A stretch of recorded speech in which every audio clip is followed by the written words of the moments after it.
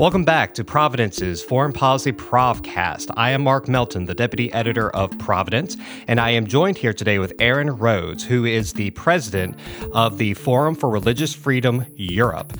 Welcome, Aaron Rhodes. I'm so glad you're able to come into the office today. Thank you, Mark. So Aaron wrote an article. Actually, he's written several articles for us, but in the latest issue of the Providence's print edition, he wrote an article about universal human rights, and the issue has several articles that kind of go off of the 70th anniversary of the UDHR, the Universal Declaration for Human Rights. So, Aaron, my first question is, how did you get interested in human rights? Well, by chance, really. I have studied a range of things as a young man, including some studies in political philosophy. And I have a kind of inchoate liberalism as my intellectual political orientation. And I was working as a university administrator in the 1980s. It's kind of a long story. I hope it doesn't get too long. But eventually this took me to Vienna, Austria, and I was working for the Institute for die Wissenschaften vom Menschen, their Institute for Human Sciences, which is a think tank trying to bridge Eastern and Western Europe. And we had a project on reforming universities and research institutes in post-communist countries. And I was traveling in Poland and Czechoslovakia and other countries, Hungary, Balkan countries. And and I sort of became very, very mobilized on questions of freedom and transformation to democracy, these kinds of questions. And so eventually I became the executive director of the International Helsinki Federation for Human Rights, which was based in Vienna, without really having a background in human rights as such. And my understanding of human rights really comes from working in human rights. So I did a lot of work in human rights without a very differentiated intellectual background in human rights, and so, which I think is good in a way. I started with a sort of Aristotelian progression went on with me, where I understood it existentially before I grasped it intellectually. And in the past 5 or 7 years or so, I've devoted myself mainly to reading and writing. Although I still do have some engagements in concrete problems, and I've tried to understand the foundations of the idea of human rights, and to understand what's happened to human rights, and how far the idea of human rights has strayed from these foundations, and how many of the problems in international human rights institutions reflect this betrayal of the foundations of human rights. And last year you published a book called The Debasement of Human Rights. So how have human rights been debased? Well, to put it in a nutshell, human rights have been conflated with a lot of political questions. And political questions I define as questions dealing with money, how to divide the pie, how to deal with the problems of communities, the social problems. Now, so many social problems are considered human rights problems, but human rights problems, to me, are problems of protecting human freedom. And human rights, should be quite narrowly defined as the challenge of protecting freedoms that are inherent to us as human beings, and which are protected by rules which take the form of standards and constitutional law and international law. But in the human rights world today, we have, so many things that are considered human rights, and more. And there's a massive proliferation of human rights law, but there's a proliferation of interpretations of human rights. And so there's really no solid rational basis for stating what is or is not a human right. And the source of this is in the Universal Declaration of Human Rights, which is a kind of sacred cow So like the Ten Commandments, if you if you criticize the Universal Declaration of Human Rights, it's like a kind of heresy. But that's what I've done. I guess I'm a heretic. I've done in my book, I've criticized the Universal Declaration of Human Rights for including economic and social rights, which I consider political questions. And I'm not against welfare states, by the way. I'm not against states providing benefits for their citizens, and especially in the modern world, where there's been a diminution of families, communities.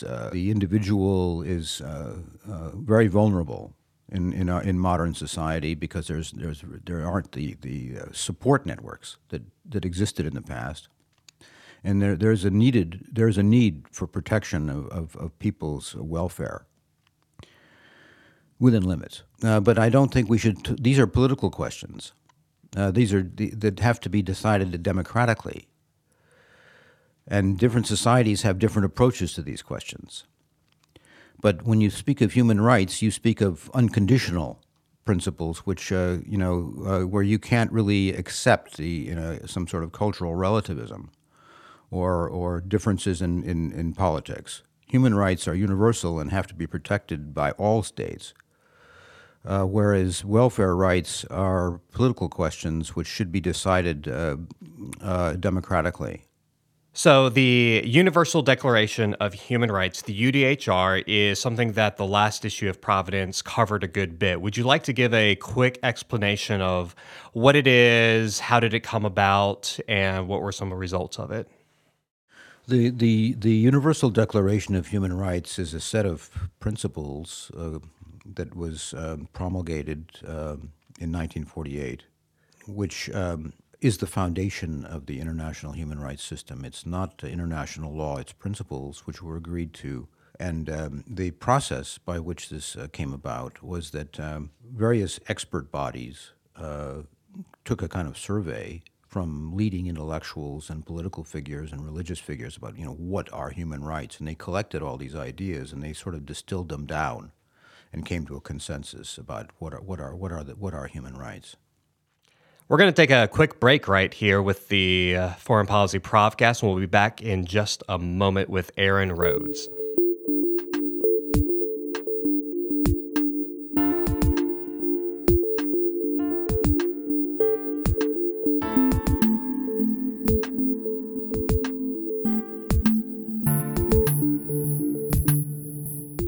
Welcome back to the Foreign Policy Profcast. I am Mark Melton, the deputy editor here at the Journal, and I am here with Aaron Rhodes, who is in town in D.C. for the day, or for a couple of days, I believe. And we are talking about human rights, the UDHR, and the debasement of them and how we can reform them. So, Aaron, what is the situation of human rights in some different countries, specifically like China, Muslim majority countries, and also Russia, and maybe some other places? Well, I'm very pessimistic at the moment because if you look at the way an organization like Freedom House, which very systematically analyzes freedom in the world, you find that the freedom is declining for something like the 12th consecutive year on a number of very fundamental indices, and authoritarian countries are becoming much stronger, and we have to worry about the power of China, especially to influence international organizations, international human rights institutions, the policies of other countries. We have to worry about the way China is attacking the very idea of the universality of human rights. They call what they have human rights with Chinese characteristics. It's like, my friend Yan Liang and I call that human rights with fascist characteristics. Basically, this is not human rights at all. This is using human rights to defend the denial of human rights. And there are over 3 billion Muslims in the world. They don't have the right to change their religion. Apostasy laws, blasphemy laws, these people are really in a kind of bondage, and the international community hasn't taken up this question of apostasy laws in any serious way. And there's no freedom of religion in most of these countries. There's serious problems with minorities, and there's the inculcation of a kind of ideology, which Islamist ideology. I think it's even questionable if you can even call it a religion. A country like Russia is, kind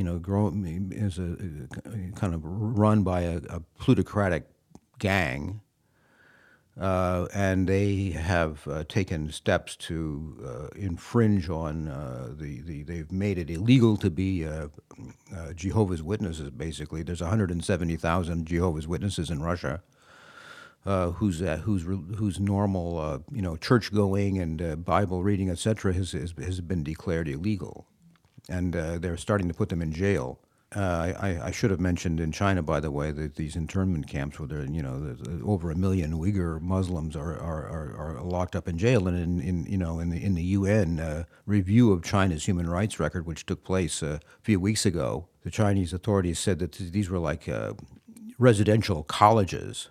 And very few countries raise objection to this. And when I was listening to this, I had the feeling that I was, listening to what if Nazi Germany had been reviewed by the Universal Periodic Review? They would have called Theresienstadt an internment, like a residential relocation campus, which is exactly what they did. So I think we have big problems with the decline of human rights in the world. We have big problems with the rise of authoritarian countries, and I'd also like to mention that that many people in Western societies, especially young people, don't appreciate their human rights. They don't understand that they have human rights, and they don't seem to have any fire in their belly when it comes to the idea of defending their human rights and their freedoms. And so this leaves our societies in a vulnerable situation where we're insouciant, we're blasé about protecting the very things that have made our society so good. You mentioned earlier that China is influencing the policies of other countries. Like, how are they doing that, and which countries are you thinking of? With its massive economic influence, China has brought many small countries under its control by giving them foreign aid and loans, giving them loans that they can't or don't pay back, and then in return for they make a deal with them to take over a port or support them at the international level. And I don't want to name names, but. I saw this very clearly at the Universal Periodic Review of China when many of these small countries got up and praised China, apparently reading from a script, using the same language, making the same points, and obediently praising China. And at the end of this exercise, there was applause in the Human Rights Council, and I have never heard that before. In looking and visiting this Geneva, over a period of 20 years, heard applause for a country that denies human rights on the scale that China does, and then they went on to praise the Universal Periodic Review as a way of dealing with human rights, which is non-selective and is fair and doesn't center on criticizing and non-shaming other countries and so on. And so, really, I think that if you wanted an example of the degradation of international human rights, I think that you have a good one there. So, what are different countries doing about China's situation? Specifically, I'm thinking of I guess they're called re-education camps with the Uyghur Muslims. And is it just talk? Are they actually doing anything? Like, what's going on in that situation? There's been criticism of China by the United States and by European countries, and some other countries too. But what can be done? They can shame China. But I don't think that this question has entered seriously into economic relations. And so there doesn't seem to be any light at the end of the tunnel on this question, as far as I can see. I don't really have I'm a modest person, and I'm not going to claim that I could have a solution to some awful problem like this. But I think, if you don't care about it, you're never going to find a solution. And so it starts with caring about it, and we'll never find a way to address such problems unless we try. Do you think that international organizations can promote human rights well, or are there different approaches? Well, international organizations, inclusive international organizations. There's lots of different kinds of international organizations. Some are inclusive, and some are not. What we have today is evidence that the idea of an inclusive international organization in the form of the United Nations does not do a good job protecting human rights, because it's only a small minority, let's say a minority of countries in the world today really do a good job of protecting their human rights through their own laws, through their constitutions and through their laws. And the others don't. The others and so the others are, the UN operates in a democratic way, a rule-based way. That this is the liberal rule-based international order we have at work, whereby authoritarian states govern in the UN. The members of the OIC, China, Russia, all of the many small authoritarian states, and so they can't. There's very little hope of really making meaningful resolutions against violators of human rights, and creating powerful coalitions against violators of human rights, where there would be pressure to change, and which also would inspire change on the domestic level. Because now I'm going to say this would ring some bells with people. I'm a regime change man. I think that the key to enjoying human rights lies with political change. And really successful changes towards human rights, they don't come from the top down. They don't come from the UN Human Rights Committee or the Human Rights Council or the General Assembly or any of these bodies. They come from underneath in societies where people demand their freedom. They want the government to get off their back, and they want the government to stop torturing them and stop manipulating them. And this is where, I think you look around the world today and you see a dearth of such movements. And I think we should find ways to support citizens who want to change their societies toward societies that respect individual freedom.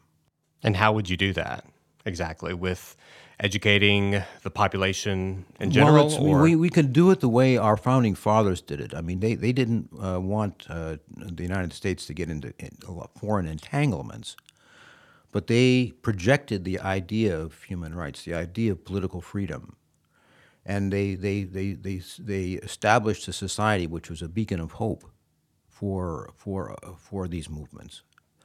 And we should use the power of rhetoric, and we should find ways to renew the idea of human rights as we speak of it, and we should support in symbolically freedom movements, and maybe we should in ways which are legal and won't endanger ourselves. We should support these movements in other ways. Do you see any bright spots in the human rights sector? No, but that's not my interest. I'm interested in the black spots. So I don't, I live off problems, not solutions. Are there any other steps to reforming human rights? It's through education. In the classical world, there was a tremendous emphasis on education and on the idea of virtue, and to create a good society, we have to have citizens who understand what they're talking about and can think and can use their reason, and I think in the modern world there's been a failure of education, but there's been more of an emphasis on institutions and institutionalization, and this was a distinction, by the way, made in an essay by Leo Strauss. I can't claim to credit for this. But I think when I read this, I think yes, that's happening, and we have to, and our founding fathers knew very well that the success of the republic depended on educated citizens. And I think when you talk to people about human rights today, and you find that they don't really understand this idea, which is so fundamental to our political culture, you realize that there's been a failure of education, and this failure is really undermining our political system. And so I think we have to renew the idea of human rights and understanding. We have to teach. People think about human rights simply in a legal way, as a kind of a methodological positivism, and we need to think of human rights in terms of political philosophy. So human rights didn't start with the Universal Declaration of Human Rights. It started with the philosophy of human rights, and we have to understand that philosophy. Otherwise, our laws aren't going to cohere in a way. And I do think that liberal democracies, the United States and a few others, Australia and some European countries and Japan maybe, have to come to grips with the fact that the United Nations is not performing properly when it comes to human rights. Maybe in some other questions it does. I think when you talk about the international community, you're not just talking about human rights. You're talking about trade, environmental protection, other questions where international cooperation is essential.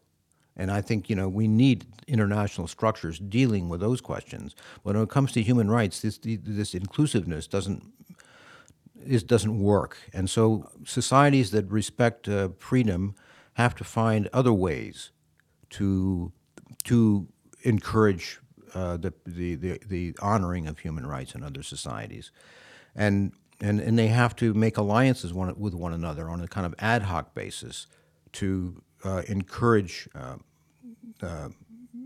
other societies and to help people struggling for freedom. So I favor a kind of principled unilateralism in human rights.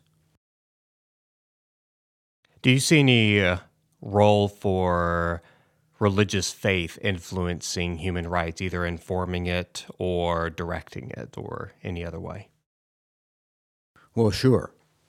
And I don't think there's any question that a liberal society depends on various moral structures that constrain individual behavior. Human rights protects freedoms, but that doesn't mean that people behave in moral ways. So to get people going in the right direction morally, they need fixed points of reference, which generally implies religious commitments. And I think you have to be careful with this question, because religious questions are divisive.